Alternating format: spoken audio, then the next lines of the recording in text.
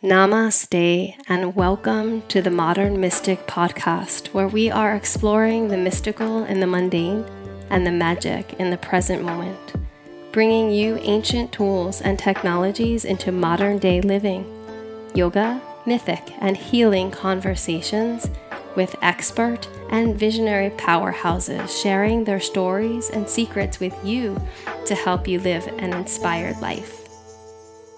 My name is Kilkenny, and today I am speaking with Catherine Pennypacker, who is a textile artist and painter, creating visual art pieces and projects with the mission of art for all and peace for all.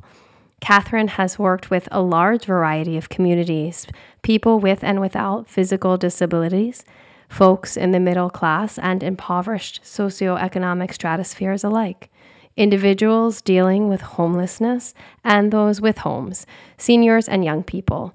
She also brings fine art into the addiction and recovery arenas as well as into prisons and reentry programs.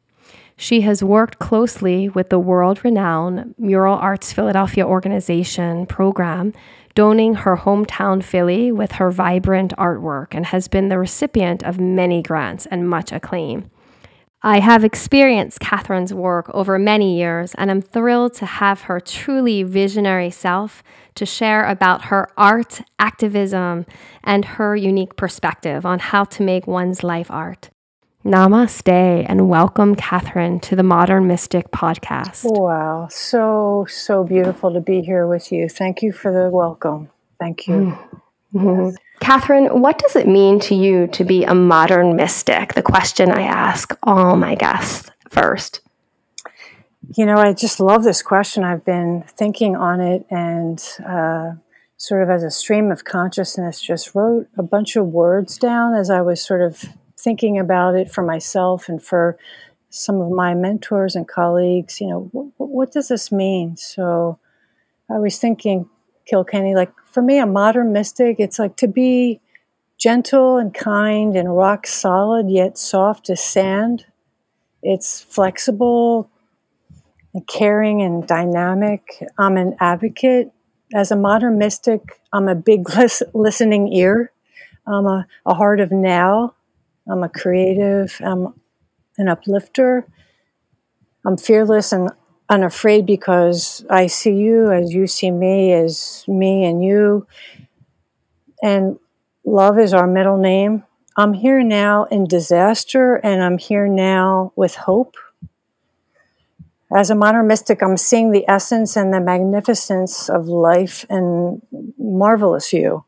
That's who I try to be as a modern mystic. I focus on solutions, and I want to be a magnet for creating what's wanted. So juicy. I love, and what really stood out for me is the whole love is my middle name, that anchoring in love.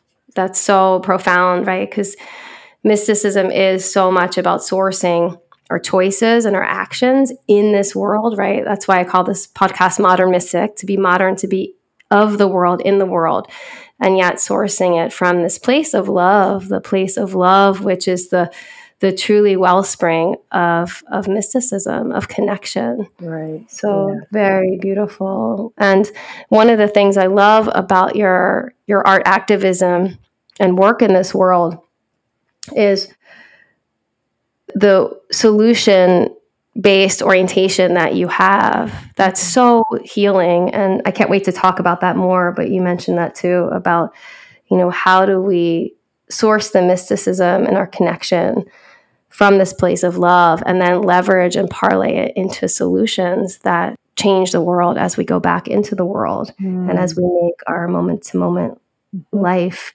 and mysticism in the world. Right. How do we live here right now, whether the now is disaster or if the now here is celebration, right? How do we be in that space? Yeah, I hear you. Now. Yeah, I love the word now. I always think about that word. So thank you for bringing that up, because now spelled backwards is one. So I think about when we're in the now, we've won, right? We've won. Whether it's disaster, whether it's the highs, or the middles, or those lows, as you mentioned. The winning is just being present, which is so much what about the mystic path is about. Receiving life as it is, and then working with it. Love that. So one of the most extraordinary things about you and your work in this world is, like I mentioned, the way that you embody thinking about and contemplating solutions. So I love that word you used. And the way you also really communicate and embody a sense of awe and wonder about this world. You work in so many settings that are so intense, and for many could feel really depressing, from old age homes to prisons to homeless shelters. Are there certain practices that you do to keep yourself upbeat, centered, and you're so lit up amidst such intense environments? Well, that's a great question. So, I never really thought of it like a directly intentional practice, but as I've been reflecting on it more and more with each sort of gig I walk into, each moment that I walk into, I've found that yes, I really do need some time to gather myself, right? So whether it's before I go to my seniors and do an art studio with them, I find myself just like sitting with myself and kind of reminding myself, gathering myself, okay, Kat, don't forget to, just be present, right? So one thing about me, Kilkenny, is that like I take public transportation around. So I really use, the vehicle of the vehicle to create that ritual of quiet time, of focusing time, to go from like all these real disparate opportunities, whether it's at the shelter with my nanas and my pop-ups, or with folks in active addiction where I do the studio. So, I don't know, I need to find, I always create like a little time to myself. I find like I thrive when I've got a good balance of me time, and then that feeds me to be really present with wherever I'm at, whomever I'm hanging out with, right? So finding that balance is really critical. So, like this one particular place where I do some work that I know we'll talk about at some point in Kensington, I've had a ritual where I always get up extra early and I take the train and I hang out at this one little cafe, and I eat my egg and cheese sandwich and drink a coffee. It's funny because I'm shifting out my diet a little bit right now, so I need to sort of wire what I eat with my rituals. But like the point that I'm getting at is having that time to prepare myself, right? To get myself present, completely present. That's always been really important to me. That's so interesting to hear, because I think in our modern day rushed society, that's something that's missing so much. Big time. And how many times do we even feel like we could give ourselves permission to do something like that?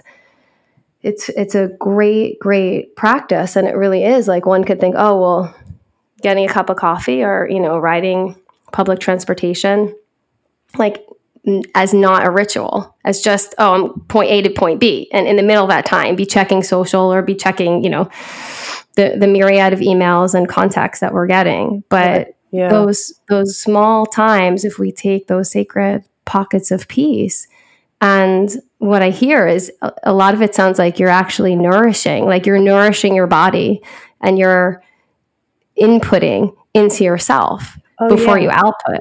Yeah, it's a way for me really to sort of gather myself, gather my thoughts, gather my emotions, just be present. It's just, yeah, you're right. It totally helps me. Like if someone offers me a ride somewhere, I'll sometimes say no thanks. I'm going to hop the bus. I got to take care of a few things. So it's a sacred pause for me to like sort of build into my practice time. Right. So, if it's before an art opening or a talk or a workshop or whatever, I've got my own little rituals of, maybe eating a banana, just to make sure that I'm nourishing my body. Because if I'm anxious, I might be hungry too, so I want to make sure I've got the water and the food and the peace of mind. So, I always like to figure out ways, to take care of yourself, because isn't it true, if we're not really taking care of ourselves, then how can we be present to support and love and be with sharing and helping, and not helping so much, but with attending to with someone else. Yep.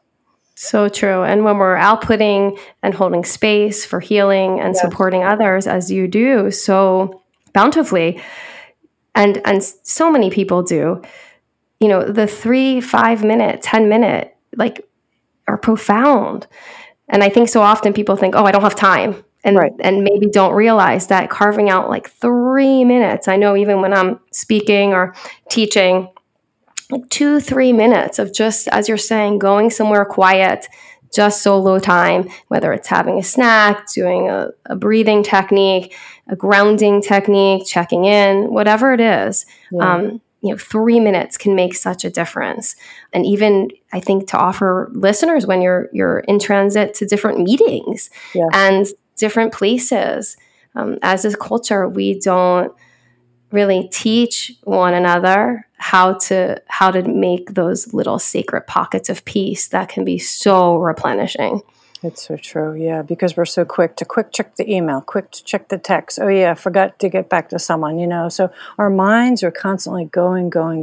So we really have to, like you said, pockets of peace, like create that into our daily lives. Yeah, and that's part of being a mystic. It's practices. And it doesn't always look like sitting on a cushion or doing a certain pose or, it's the practices that we weave into our moment-to-moment lives that are the mystic path. Truly. Thank you for that elucidating answer. I love to really initiate the litany of your incredible work as a professional artist for the listeners with an abridged version of your professional artistic career and its journey. Because I know, and I've heard how it was initiated with being a poetess and words first, right? And then eventually developed into fine art. So could you talk and walk us through that a little bit? Because it's a fascinating journey. Sure. Very, very circuitous, right?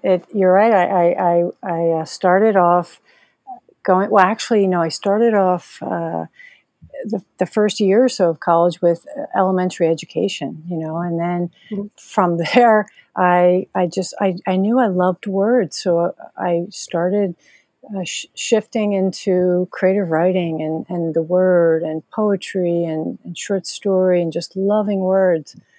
And then, I don't know, at some point words just felt a little too much. Now I'm getting ahead of myself because, what happened was, here I am in college, right? This was a gazillion years ago in the mid to late 80s. And I remember my counselor saying to me, all you need is one more credit and you can get a minor in art. So I was like, really? Because I was taking all these like ceramics and paper making and this and that. So the way of this circuitous path, I took a 1 credit weaving in college that totally opened up my world. So text, words, really opened up into textiles and weaving, right? So I graduated with the writing and doing some art and some weaving, and then and that was all well and good, but I wasn't quite sure what that meant for me, right? I took a trip across the country. I took a road trip and met a weaver out on the West Coast, and I walked into their studio and I had one of those aha moments, like, what is this? Right. So, so like to sort of answer your question, Kilkenny, it's like it was words, and then it was art, and then I was thinking, well, I want to do both. I remember sitting down with my weaving teacher, who I ended up doing an apprenticeship with in California, and he said, well, Catherine, you can go on to graduate school for creative writing, or you could just lead a really interesting life as a weaver, as an artist, and write about it.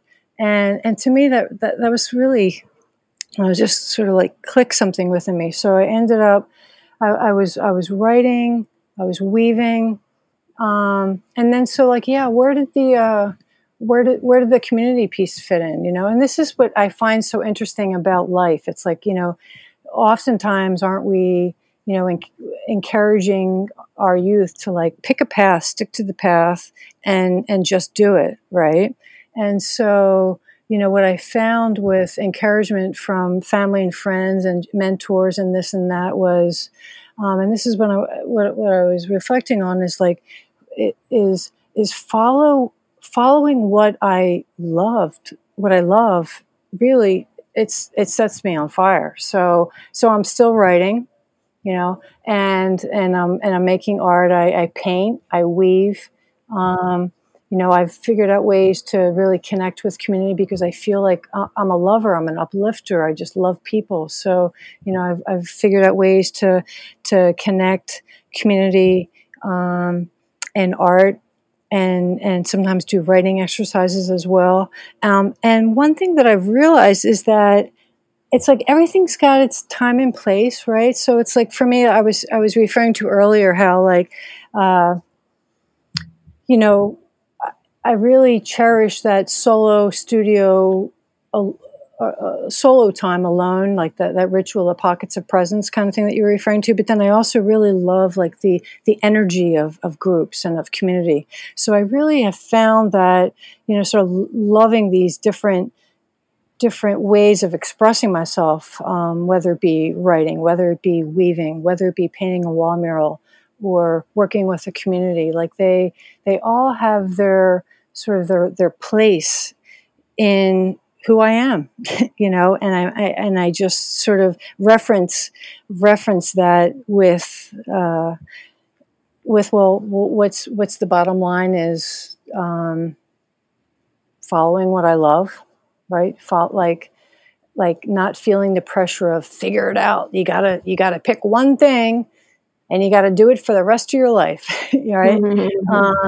And so I even have had like this sort of like silly moment between me and me of like, maybe I'll be well, my dad was a florist, my grandfather, and all that. So it's like, hey, maybe I'll work with flowers more too, So, well, even a couple of years ago, I found myself, like collecting flowers and giving out flowers at this one community project that I was doing. So I think, it's like, it's just like I'm following what I love, and when I'm following that heartbeat, then gigs and projects and people and energy just opens up for me.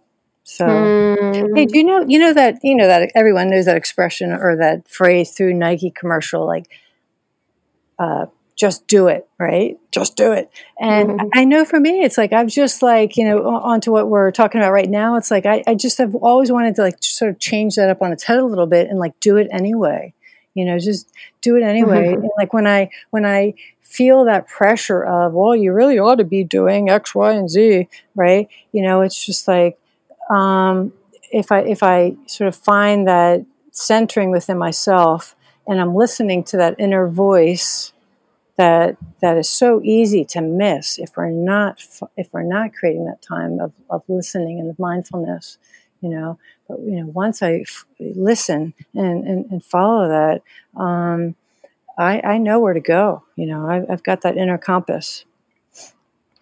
I love so many things that you said. I was thinking of the Joseph Campbell quote. follow your bliss, right? Yes. The great archetype writer and spiritual mystic Joseph Campbell, and that truth of just so many people have that pressure, that societal, and whether that infiltrates, then a familial level of the family adding that pressure, or it comes from oneself, from the societal pressures. And I would think even more so with artists, right? Like figure it out. Like, oh, okay, if you're brave enough to take that road less traveled by and become an artist, then I would think often there's the questions, oh, well, like, what are you doing now? And like even more of a heightened pressure of figuring it out from others. Is that the case? That is the case. That is the case. Yeah. So you do definitely have to sort of, know thyself, right? And be okay with thyself, right? One thing that you were saying reminded me of how sometimes like different things that we each resonate to have their own sort of charm or gift, right? So like for me, the weaving is very time precise, focused, right? Whereas for me, painting and the mural work that I do is a wonderful sort of expressive, impulsive, intuitive, quick, right? The weaving and the painting have that sort of like altering, or I don't know if counter is the word, but like tandem or complementary in a way. As does the community projects that I do, where I'm working with a bunch of people. And then needing that time solo in my studio. So I feel like, all these different journeys, there's a common thread of do I love it? Does it set me on fire? Because, there's a lot of miserable people walking around, right? And so if we can do our best to really tap into and align ourselves with those things that set us on fire, that's a good thing for us as a community and as a society. It doesn't set me on fire is such a magnificent thing to ask oneself, because we feel like, life can be experienced as long, but then we know it isn't long. It's actually short. And we have moments where we remember and feel that too, right? And part of the mystic path is really keeping that remembrance, actually, that life is very fleeting. Right. And so what sets our spirits on fire, because that's what spirit wants us to do, right? Like the universe, spirit wants us to serve and literally, as you put it, be set on fire with passion, with our unique medicine that only we have to offer this world. So if we're not really set on fire by our work and our dharma meaning our duty and our gifts that we are here to help offer to heal this world, then we're not really even in alignment with life. Right. So such a awesome point. And I love what you're talking about. The inhalation is what came to my mind, and the exhalation, right? Yes. When we breathe as mindful, conscious practitioners, there's the outgoing breath and then the ingoing breath, and our lives emulate that. And it sounds like you really have such a pulse on that with your work, and a beautiful balance of that. I remember when I lived in South Philadelphia, you were heading up, taking this really dumpy municipal parking lot, and not only contributing and helping to paint a beautiful large wall mural, but there was a smaller, dilapidated wall connected to it. And I just wanted you to start the journey of speaking more specifically about how you really move towards making community activated art, because I know I'm not a fine artist and I don't tend to move towards things that utilize that skill. However, you, with your passion, I was out there and you had us all painting silhouettes of ourselves, which was so brilliant, because then we knew what to do, those of us who weren't fine artists. Right. And then you wove, like you're a weaver, but you literally wove all of us together in this project so that we then got to know each other more. We painted these silhouettes of ourselves, and you encouraged us just to, paint any way that made sense, that represented ourselves. And it was this incredibly, really deepening, masterful experience of art and community. So was there a moment where you started to think about your art in the way of community activation. I know you talked about following the breadcrumbs of the universe and the signs, and I love that. Yeah. Because that's so much about the mystic path, following those breadcrumbs with your inner GPS, listening. But yeah, talk to me and the listeners, please, about this I don't want to say pivot, but moving towards the community activism in your work.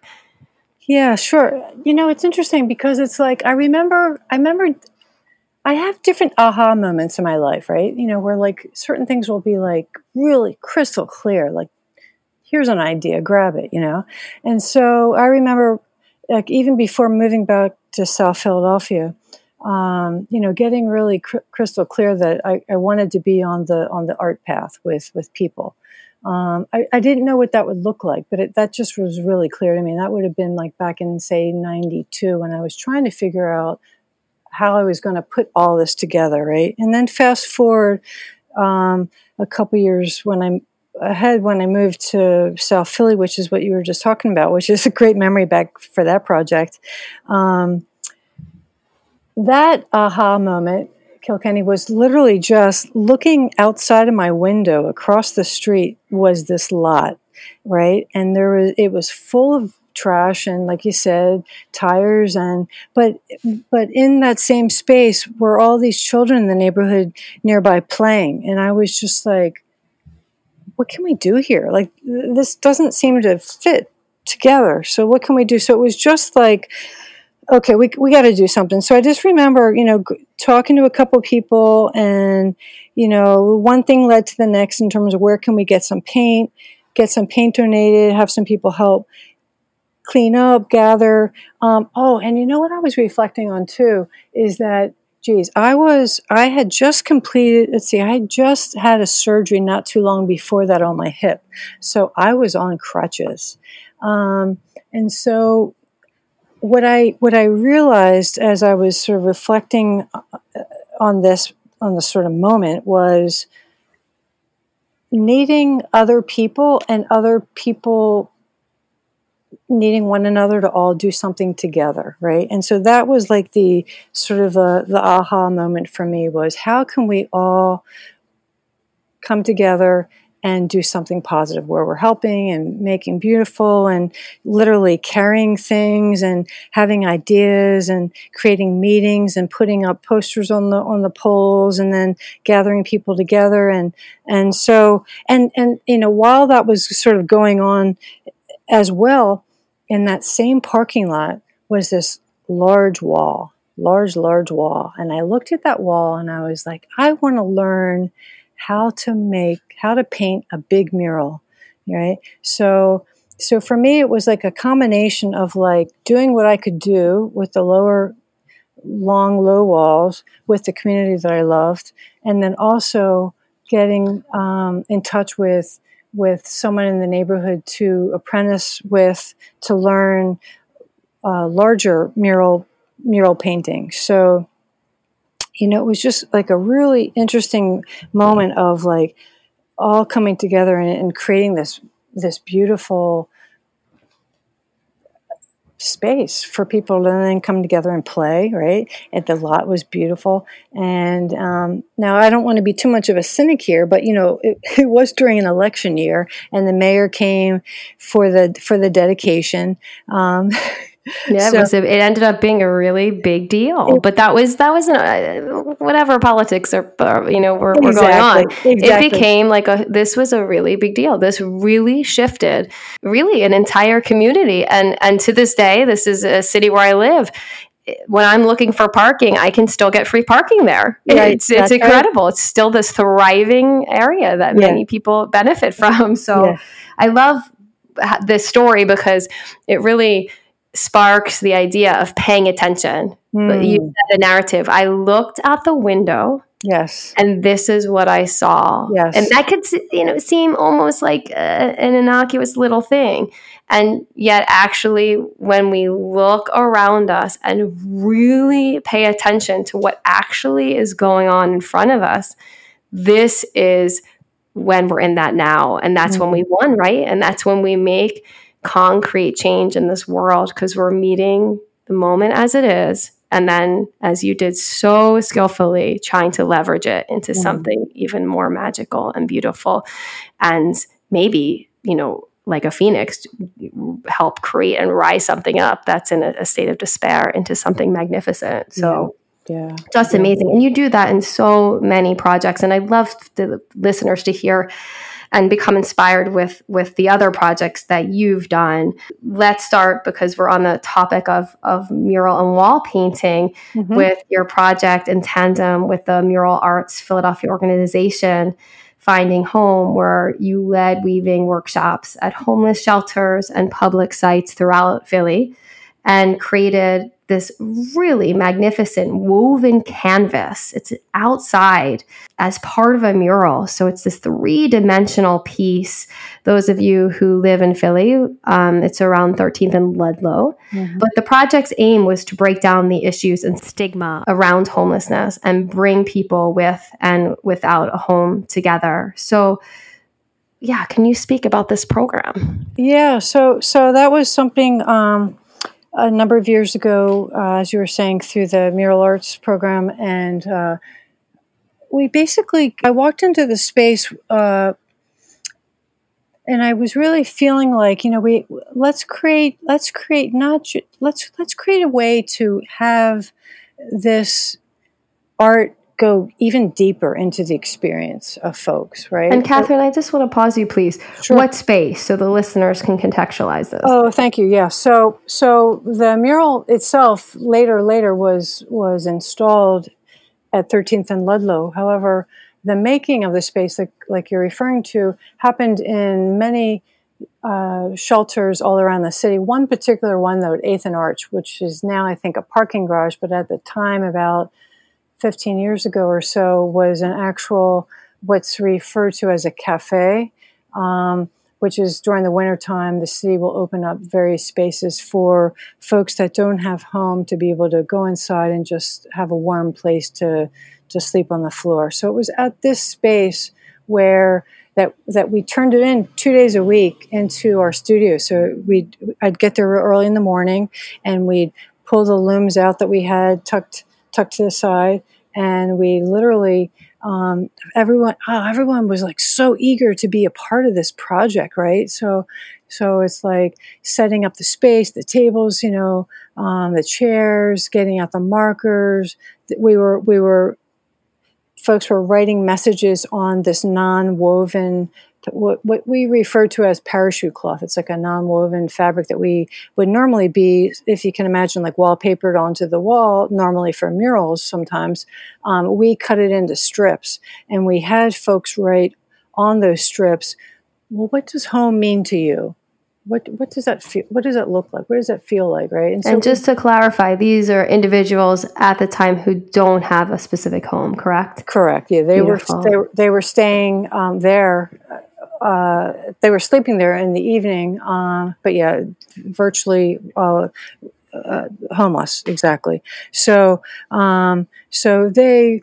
we were working all together, just like creating this workshop where they could have their voice. But what made it extra beautiful was not only did we do it at this shelter, but we did it in many shelters around the area and city spaces as well. And we would pull people together, anyone and everyone from everywhere, right? So that we could all sit down together and weave. Write messages, write what we're feeling, thinking, and then weave over, under, and make these mats with this message of home, of what is home, what belonging. It's where I'm visible. It's where I feel loved. It's where I feel welcome, right? So messages like that. So they're taking strips and writing these sentiments, and then you said weaving them into mats. Yeah. So we had these these real simple frames that we built. So the first part of the project was literally hammering and nailing and building these simple frames, large frames. They were probably about 2 by 3 feet kind of size. And then, and then putting string around them. The warp is what we call it, the string. So we were teaching, weaving and warping and building, and then the writing, and then the weaving over, under, and then weaving those strips to make the cloth or the canvas for what became the mural. So it was sort of like the foundation of the mural itself was woven with the essence, the spirit, the messages of folks. So now if people are listening and they're not living in Philadelphia, which are, most listeners from around the world, this can be Googled, obviously. Yep. And is the title Finding Home, that mural? I forget the title. Yes, Finding Home. Yep. Mm-hmm. And it's amazing. So the art is 3-dimensional on a huge city urban wall, and it's infused with these individuals' words still to this day. So I love the idea of, with your history, even textile, and putting text in the textile on the mural. Just so brilliant. And what was extra beautiful about this project, Kilkenny, is that we had folks, when you're weaving together and you're having conversations together, you start to really see you could be my brother, right? You could be my sister, and you start out these conversations and you feel at ease with one another, and you're talking about the weather, or you're talking about this or whatever. And, and it gets a little deeper than that, and it gets a little deeper, and, oh, can I help you with this? And, oh, can you help me cut this? And, you start to really see one another work together. And that was the beauty of the project, was that it really broke down the stigma of who other is. Yeah. Other. It's so at times profoundly a barrier, and can, when slowly dissolved, as you do with your work, seeing the other as oneself and making connection and community, and doing that in the way of art. It seems to me that for people who don't have homes and who might really feel that stigma strongly, then really foster a lot of healing for them, which I'm sure you saw. Did you not? Absolutely. Yeah, absolutely. I mean, it was so beautiful, so when you do a pretty significant project like this, and then it's installed, so it's then as a permanent project that one can go see, that's a really big deal. So to have folks that were actually weaving and making these mats to then come back later and help us install it, right? And then come back and visit and see it, and then have it just sort of carry on, has been really impactful as well. And then the other thing is just with Mural Arts and with other projects, it's after we have these big projects, well, then what? Right. Well, then what? Right. That was my next question. Yeah, and then what? And that's something that I think about a lot, because lots of time and money and focus can be put into really significant projects, and then they're all said and done, and then what? Right. So and what I'm really committed to, and what really keeps me going, is keeping the and then what alive in my heart, so that relationships are built.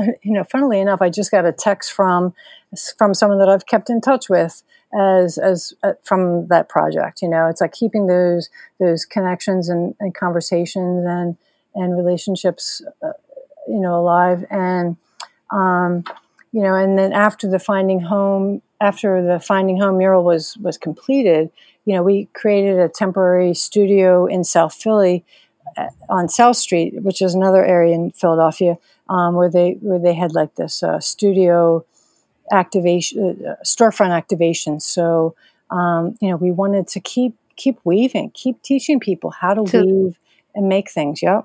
So these people then could go there. Yeah, exactly. And that continuation is a really important point with these type of projects. Yeah. I know. I just think of you and your art career as the Joan of Arc archetype, because you're really so fearless. And I've had someone recently say to me, because I teach yoga, you work with people's bodies and sweat and feet and hands, and wow, that's amazing, because I'm such a germaphobe, and you're so brave, and I'm whatever, I was thinking of our upcoming interview, like Catherine is like the Joan of Arc, because that is nothing compared to the situations that you are fearlessly going into and bringing your art into these most intense places. Another one of these places is your current work with the Kensington storefront project called Tuesday Textiles and Tea, which is in the heart of Kensington, Philadelphia. For those of you listening who don't know this area is the country's worst hotspot for the opioid drug epidemic that is decimating lives and families, and it's at an alarming rate. The opioid crisis has tripled deaths among Philly's homeless population in the last decade, and it's only getting worse. The years 2017 to 2020, more than 3,000 people died directly of drug overdoses, and those are the ones that, of course, are recorded and known about. And it's estimated in Philadelphia that tens of thousands of folks are struggling with addiction challenges. And so wherever you're living, in most parts of the world, particularly if you're living in the United States, your area, whether you know it or not, is being affected by this crisis. It might not be publicized as much yet as it is where Catherine and I live, but if you're not aware of it, please educate yourself about it, which can start here and now with this conversation, because it will be coming more and more into the forefront of the news until our society and government supports those affected by it more effectively with greater skills and resources. So this collective societal crisis that needs our attention, and Catherine, you've really moved towards becoming a leader in facing and supporting this situation dead on. Can you please share about this program, Tuesday Textiles and Tea? Yeah. It's a project that is so close to my heart, and it started off as like a little pilot program. And just back just a minute and say that like it's a program that's sponsored through the Mural Arts Philadelphia, like you were saying, as well as the City of Philadelphia and a couple other partners, and they wanted to create a physical space in Kensington, right at the heart of the crisis, like you were saying. So it's called the Kensington Storefront. So all throughout the week, there's all sorts of programs. So there's Tuesday Tea and Textiles. There's other painting and music classes and all sorts of community engagement projects. So about 3 years ago, my colleague Lisa Kelly and I pitched an idea to do 2 workshops, basically to take all of the day of a Tuesday and do a morning workshop and then an afternoon workshop, and really have the whole day be all about creativity. We refer to it as like our sanctuary studio. It's a safe place for folks to come in to a hot day that gets a place to cool air and to sit down. They get a cup of tea, a peanut butter and jelly sandwich. We have beading and coloring and painting and little weavings that we've been making. We've got folks that are there through the partnership of the city that are certified recovery specialists. So if anyone wants any services and help, and they're ready for a program to get into a detox program, their services ready for that. There's nurses that are there if there's any wound care. So it's the kind of space, the Kensington storefront, that has just been like a beacon of hope. It's been like this, like I was saying, like a sanctuary studio. It's a place of belonging, of no judgment, of no stigma, of come on in, you're welcome here. And what's been beautiful about this space is anyone and everyone comes in. It's like it's so loving, so much love and welcome and creativity that it's infectious. I don't know if that's the proper word for this conversation at all, but it's just like it's so vibrant, right? And so now it started off. I'm sorry. Go ahead. No, I just wanted to ask you if you'd be so kind to share, like, what specifically about making art that you can articulate really helps foster this healing and incredibly supportive nurturing environment? Yeah, it's a great question. So, a lot of what we do is art as harm reduction, right? So like making art, it's like when I'm weaving, I feel good. I feel calm. I feel focused. I hear people say, "Hey, I can do this." I hear people say, it brings meaning. It brings purpose. It brings confidence. It brings a sense of confidence. I said so. Around what is sort of touted as like the big opioid epidemic. I like to think of it as like a despair crisis, right? So many people are in a state of despair and overwhelm, and so they're really just trying to find some relief, and then there's unfortunately bad effects to that when there's addiction, right? So it just kind of can really skyrocket out of control with the addiction crisis. But like ultimately at the base of it, it's like despair. So like, what does art do to answer your question? It's like it's a way of like really soothing and lightening and focusing the mind, and of for weaving, because I'm a painter, but I'm primarily a weaver, and in the context of the material that I work with, it's like there's lots of great metaphors with in the context of the weaving. So it's like weaving over under, up down.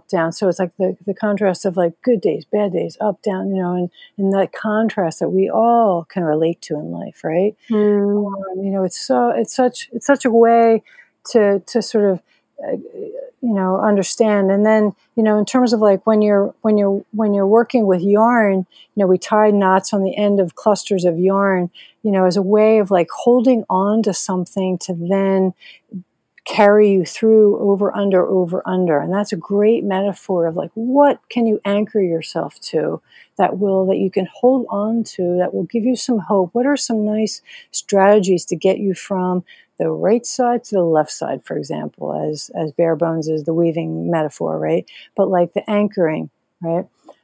So it sounds like the practices, which you so beautifully articulated, can give us an experiential, Yes.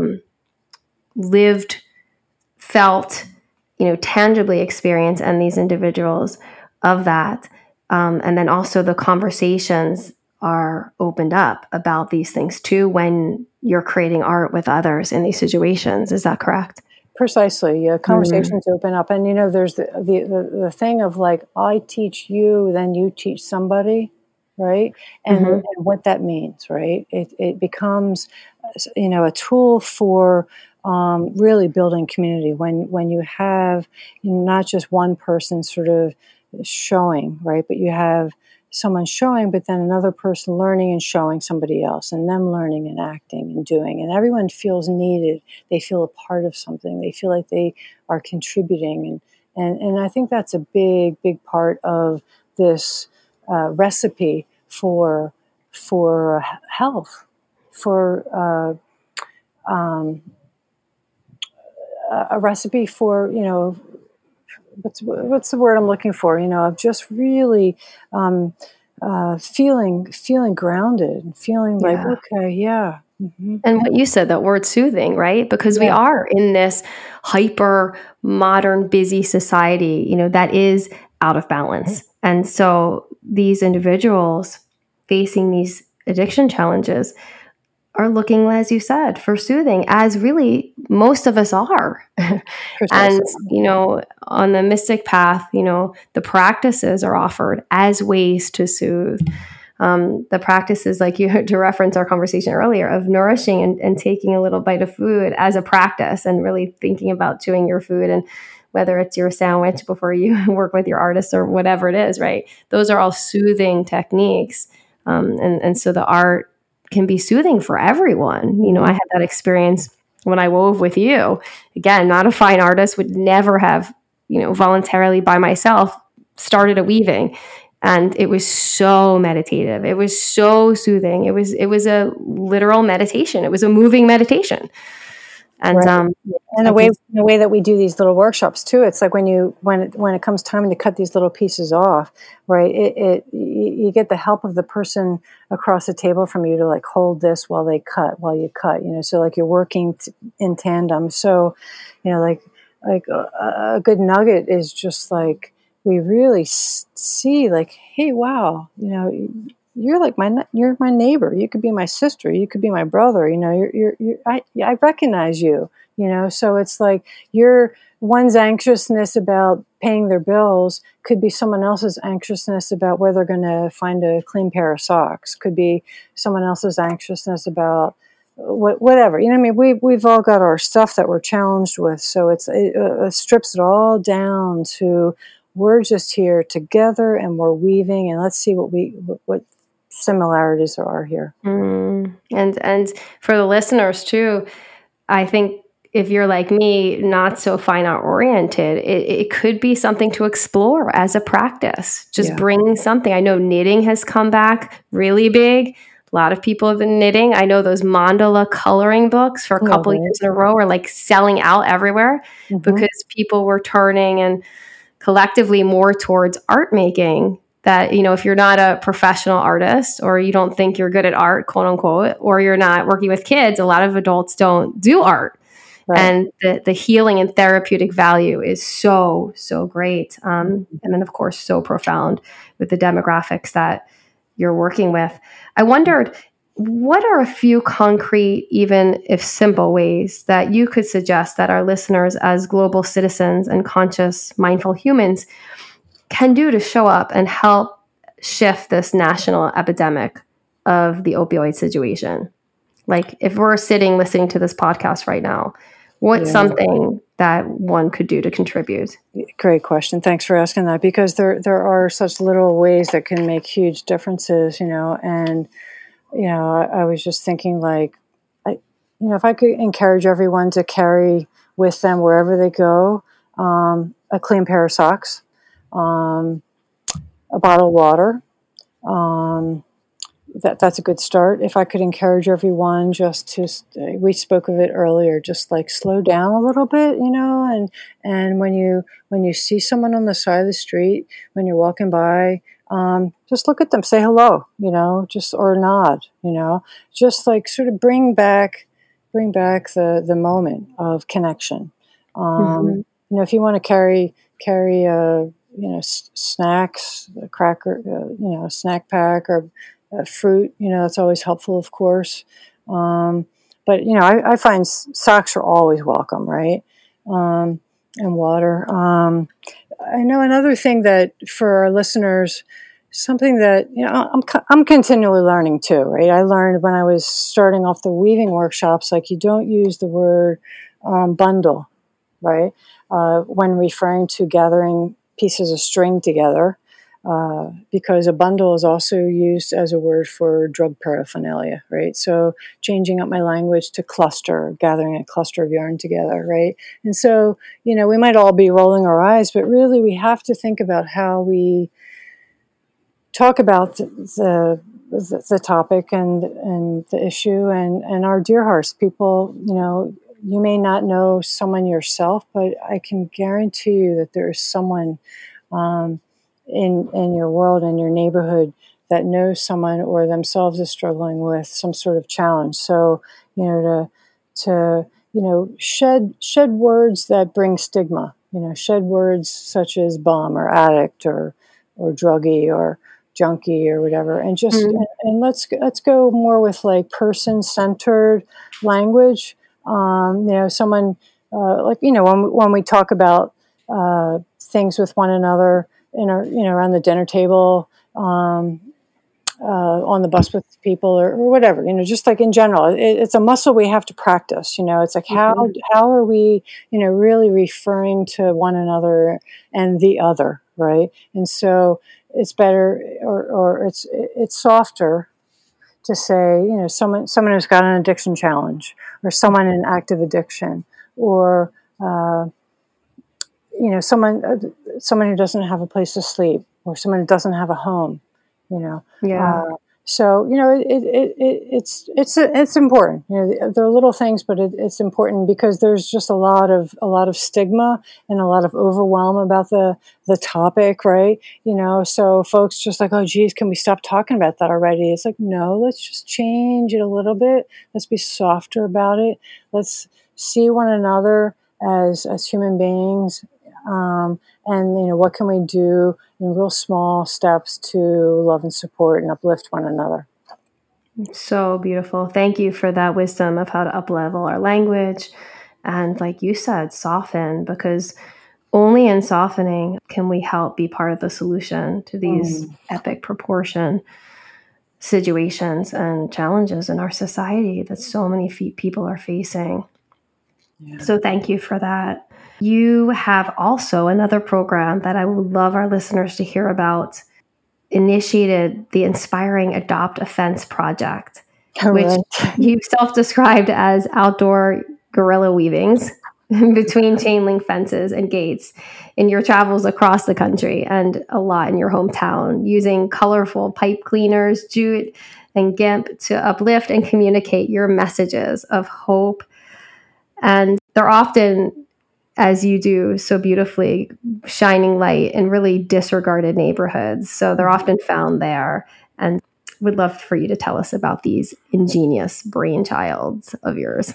Sure. Yeah, that was another sort of aha moment many years ago where I was like, I just want to bring art to, like you were saying, overlooked neighborhoods and communities where there isn't art, right? Or where folks can't readily access art. So I've just been going to my own neighborhood, other neighborhoods, anywhere, you name it. Wherever there's a chain link fence, wherever there's a little loving needed somewhere, I'll literally tie clusters of yarn on the fence in patterns in such a way to sometimes do think of it like big shaggy hearts or big shaggy rugs, but on a fence, right? So like I've done hearts. I once did a musical note. Recently, I did some lettering that reads Black Lives Matter. I did another one that reads Breathe Justice. It's a project of just bringing art out there. And so like for that thing too, I just want to point out, it's like I don't want to just like sort of beam myself into a neighborhood that's not familiar to me. So you always want to be, respectful and sort of connect with folks in the community where you might be doing something to make sure that it's welcomed and appreciated. So a lot of times when I'll go do something like this, I'll get there in the morning and have an egg sandwich somewhere at the cafe or the diner or the corner store, or the stoop, or you name it where, and talk to some of the neighbors and then put an idea out and get their feedback and all that. So you consciously pick places ahead of time, obviously, and people sponsor you with this, or do you go out and do this? Or talk to me, please, about how the creative process works. Gotcha. Thanks. So it's a little bit of everything, right? So like the idea with the Adopt a Fence Sponsor a Shag project was a thought inspired idea that I had of like, geez, everyone's just like doing their best to lead their own awesome life, right? Everyone's doing their thing, right? You're doing your yoga. Everyone, you got your doctors and your school teachers and your, you name it. Everyone's got their life, their challenges, their things that they're excited by, but they so want to figure out a way to be a part of these other things as well. So I thought this would be a great way to sort of partner with peeps that want to be a part of this project that I'm doing. So, for example, folks, like, I don't know, Sanctuary Studio, for example, you guys, you helped to activate this one lot, and I did these great big words that say the love lot in Kensington, right? And this place has been so activated with resources and care and food, and meals are being given out every day to folks that are in this challenging neighborhood. And so anyone can just donate anything they want, like $10, $5, $50, $100, you name it, adoptive, and it goes towards these projects that I do. So it could be a particular wording that one might want, or it might just be towards, hey, I want to, give a little bit of money for one of your hearts the next time you go out and you do a project. Here's a little bit to buy your yarns for that project, Kat. So I have a Facebook page called Adopt Defense Sponsor a Shag, and it's just sort of like this ongoing project of mine where I partner with people. When I say partner with people, the partnering really is in the funding and the ideas, but then I just go out and I spend all day and I tie cut and make these shaggy textile pieces on fences and have wonderful conversations with people throughout the process. And sometimes they'll be there. The community wants to help out. They'll help me tie a knot, and I'll have a conversation, take a picture. But then when it's all said and done at the end of the day, that community is left with a piece of artwork for their fence in their neighborhood on their lot. Right. And that makes one feel like their community is valued because someone's invested something and beautified a place. And that is profound. Yeah. That gift that you're offering. So yes, everyone listening, please check out that Facebook page. And if you're not on Facebook, I'll have in the show notes where you can contact Catherine, who's really doing this renegade guerrilla work. Adopt Defense Sponsor Shag. Yeah. Mm-hmm. Yeah. People like, hey, meet me at the heart at the corner of, where and where. And they become like little touchstone markers for hope, right? Little touchstones of this beautiful little piece that is now theirs because it belongs to the neighborhood, belongs to the community. Well, you do so much incredible work in the world with your art activism. And I love the Oscar Wilde quote, life imitates art far more than art imitates life. And I'd love to hear your take on that quote. I love that. Yeah, I was reflecting on that a little bit myself. And I was just thinking like, the meaning of life imitating art is that it's like to find expression, right? To find a way to celebrate beauty. So it's like, it could be in the process or in the expression of it could be in the process of winding my bobbins or sharpening my pencils, right? But it's like it's really affirming and honoring and respecting like that process of how what we got to do in life. We got to show up, we got to do the work, we got to sharpen the pencils of our mind. We have to just like really take care. So that's how I see that quote of Oscar Wilde. I read that and I was like, wow, that's cool. Let me reflect on that. And so slowing down, what are other gems that you can leave the listeners with? Slowing down, sharpening mind. How do you personally do those things? I do that, and it kind of links with like your earlier question of like, what do I do for my own practice that helps?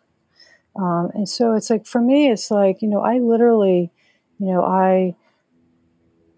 I talk to my plants, I sharpen my pencils because sometimes, Kilkenny, like I don't know what my next weaving is going to be, or I don't know what my next painting is going to be. So, I like show up and I take a step towards the process. So, quite literally, another practice that I do like very consciously is I'm naturally right-handed, but I very consciously take time using my left hand, to open doors, to turn on the faucets, to, whatever it is. It's just like to really sort of shift. And that helps not only with like the proprioception and like the way that the brain and the active neurons are working, right? But it's also like a real way of mindfulness. So, I feel like, that like real direct expression of what I do in my life to help support the practicing of my artwork. Another thing I do is I is, I cut a piece of string off of one of my my cones of yarn. I try to do it every day, not always, but often enough. And I literally, I have this blessing that was like an aha moment for me. So I literally like tie a piece of string and I speak a blessing and I put that on my wrist just to help me like remember and focus, right? Another thing I like to do is just like, I like to sit. Sometimes it's on a chair. Sometimes it's on my mat, my yoga mat. I like to like literally touch certain parts of my body very intentionally.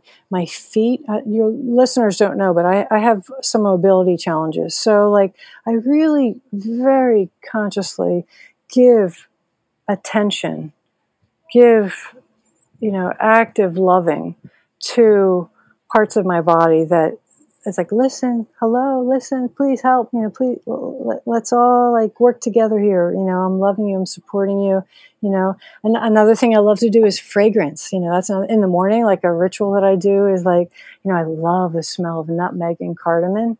So like, whether I'm drinking coffee or not, it's just like unwinding the jars and like smelling and taking that moment just to like breathe, like you were speaking earlier about like just breathing, being in the moment of now.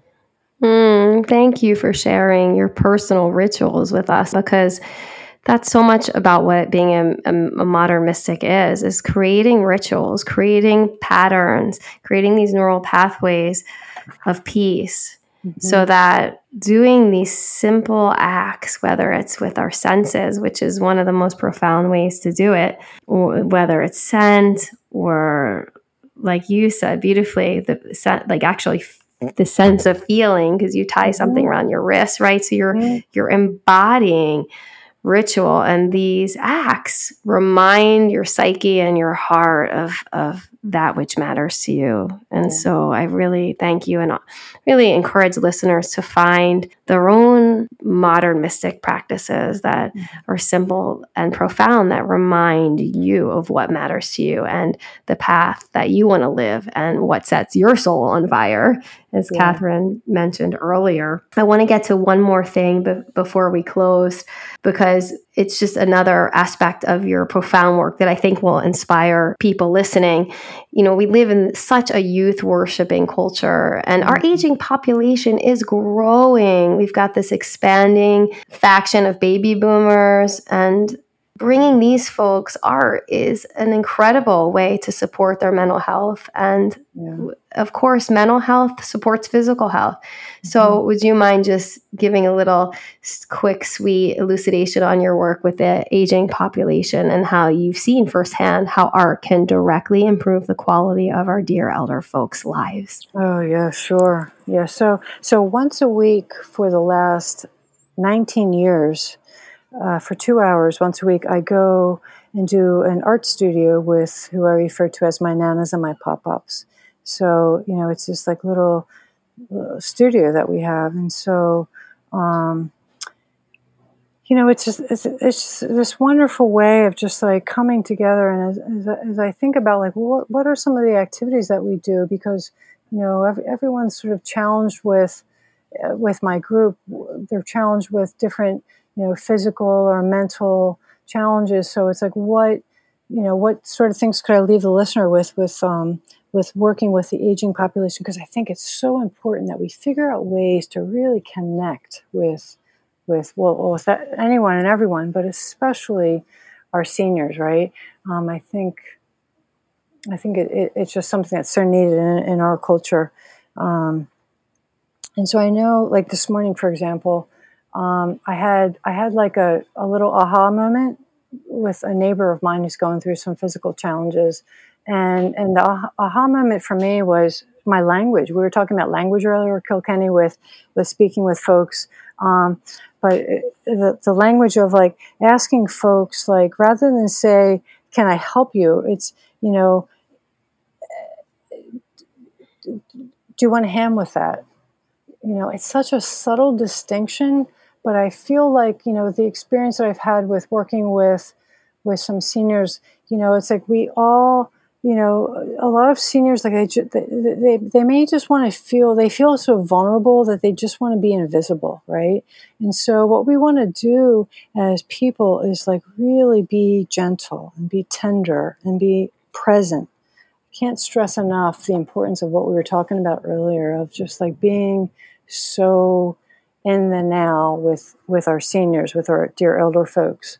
And isn't it also too, like, it's complex, I know. Sometimes, you said about them wanting to feel invisible, but then often the phenomenon, conversely, of then they feel invisible because there's a phenomenon at a certain age, elderly people aren't so looked at and even noticed in our society. So what you're saying is so beautiful. Yeah, and precisely. Thank you for fleshing that out a little bit, because you're so right. You're so right about that, and all the more reason why it's so important to just slow ourselves down so that we can spend really good quality time with people, with our dear elders, because those are the kind of subtleties that folks really feel, that they're not being rushed, right? That you're not dashing from one thing to the next, right? So to really to give the listening and the attention. I feel like I interrupted you. I had another couple of things I was thinking about sharing with the elders. Yeah, please do. Do you want me to? Yeah, because I was just feeling like, or thinking like, some of the, some of the things that I think are really helpful, is touch. Is just like putting your hand on one another's shoulder, and asking questions. And I do this with my seniors. During our art studio, we all sit around the table, but I really like to be real and just like acknowledge, like call the elephant out in the room, like with emotions that we might be feeling. Like if we're feeling overwhelmed, if we're feeling scared, if we're feeling, X, Y, and Z, just like, really having it be a safe space to share emotions and vulnerabilities, and to be real with one another, and really listen, and to hear what our elders are saying, to like like a real practical kind of art exercise. I don't know if that would be helpful, because I was going to ask you to offer something. Because I feel like it could be so simple, like tic tac toe, like writing a little tic tac toe thing on a piece of paper. A lot of stuff that I do with my group in the art classes is we draw circles and then another larger circle and another one, and we color them in, and we do these incredible patterns, right? And so sometimes each person has a paper in front of them, and I'm sort of like drawing a circle on my paper and then holding it up, and then they'll draw a circle on theirs, and each person is sort of going along. And I think it's a really good way to sort of gauge and see the person that you're working with, how they're doing, how they're responding, how they're listening, how they're able to respond with their hands, right? Because you want to really get into the other person's shoes, into what they're able to do, right? We really want to, we want to know. And the other thing I really think is important is like asking questions, like I was mentioning before, like among themselves, but with you to them, just like, and of course, if it's your family member, you already might know the answers, but like ask other questions that open them up to tell you stories, to tell you, have them share, have them talk, have them daydream, have them, really explore their imagination. And I think that's really important to, in a culture where, like you were saying, that our elders often feel neglected or invisible, that we really want to do our darndest to be very attentive and focused, and now and present and listening, like really listening and completely there. I love that. So sweet and so helpful for all of our listeners, I'm sure, to hear those tips. I love what you said about patterns, right? Because that's not so overwhelming. You can make any pattern. Well, the one thing that I do referring to patterns, thanks for saying that, was, it's a great exercise, whether it's with our elders or with myself. I do it as one of my rituals when I'm on the bus, like I was saying earlier. It's like I love looking for and noticing patterns, because that's a great way of like helping to be mindful with the here and now, what you're doing. So that's a great one. Looking for patterns. I haven't heard that one, like as a practice. Oh, it's a practice. Because so much of what, the path of the modern mystic is making our lives a masterpiece. I mean, that's the choice. We can live life and have life live us, or can we be masterful and, like an artist, take this life that's such a gift and use the canvas of our life to make a masterpiece? And can we keep remembering with consciousness, with practices, to move towards that experience of living, that life is a masterpiece and we are the artist? And I love that, looking for patterns. It's a great mindfulness practice. So sitting in a room with any group of people, you can just look around the room together as a group, and you can point out the patterns in the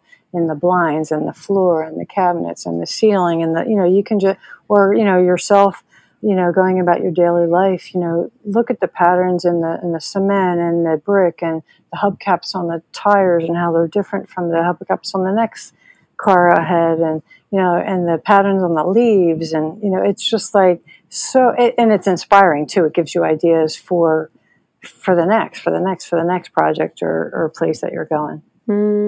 So wonderful. Well, I think we should end there. And I wanted to ask, would you mind sharing, please, the eloquent blessing that comes with your gorgeous art pieces called Blessing Vessels? I love mine. I have mine in my bedroom, and the beautiful benediction that comes along with the purchase of each one of these, and that I know you bless your groups that you work with. Yeah, and this is a blessing or a ritual that we do at the end of Tuesday Tea and Textiles, and I sometimes do with my seniors. It's just like a way of anchoring all of us. So I get a piece of string, and so the blessing is: when you find sorrow in your heart, may faith, hope, and love comfort you. When you are afraid and overwhelmed, may you find courage and support. Let the string I tie on your wrist remind you of the precious dear one you are, and let your life be a blessing with your resolve for peace. You tie it on your wrist, and so if I'm saying it to myself, which I do, I just change the pronouns. Let the string remind me of the precious dear one that I am. Let my life be a blessing with my resolve for peace. When I'm afraid and overwhelmed, may I find courage and support. When I find sorrow in my heart, let me anchor to faith, hope, and love. And so the string is just a good way of a visual reminder.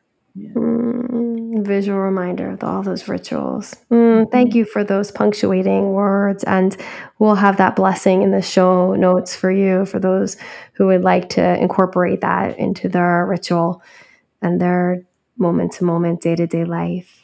Yeah. Catherine, what a journey you have made from a professional artist in galleries and all over, and then adding your truly revolutionary leadership and community activated art and taking it to the streets. And I'm so excited to announce that Catherine is going to be donating to anyone who becomes a Patreon patron of mine from now through September 30th, 2020, a beautiful hand-woven, one-of-a-kind, unique blessing vessel. This is an artwork piece that contains the gorgeous poem that she just read. At the $30 level, you can donate, or $50 level, and you'll receive a free work of art. So thank you, Catherine. And if you're listening to this after this time, you can still donate on Patreon /Modern Mystic Love at 4 tiers, 4 different levels, and you can still receive an amazing discount on this blessing vessel even after September 30th. So thank you so much, Catherine, for this amazing offering to my supporters. Catherine, thank you so much for your leadership in the art world and for your truly luminous work that is redefining what and how art can impact lives, celebrate diversity on all levels, and ignite healing and change. And thank you also for being on the Modern Mystic podcast today. Thank you so much. It was wonderful to be here. Namaste. Namaste. Thank you for taking these words in. I hope they ground, inform, and inspire you on your journey of the mystic path. If you like what you heard, please write me a review on whichever platform you are listening. Also, check out my exciting Patreon page at patreon.com/modernmysticlove, where I offer all sorts of uplifting yoga classes, meditation classes, and other amazing offerings from my guests on this podcast to all my incredible supporters. Even folks who donate at the $5 a month level are so appreciated, as every cent helps this busy mama of three. Or check out my website, modernmystic.love, where you can purchase yoga videos of all levels with me, ranging from gentle yoga up through advanced asana, and also meditation videos there. Keep on meeting the present moment where the magic lives, one breath at a time.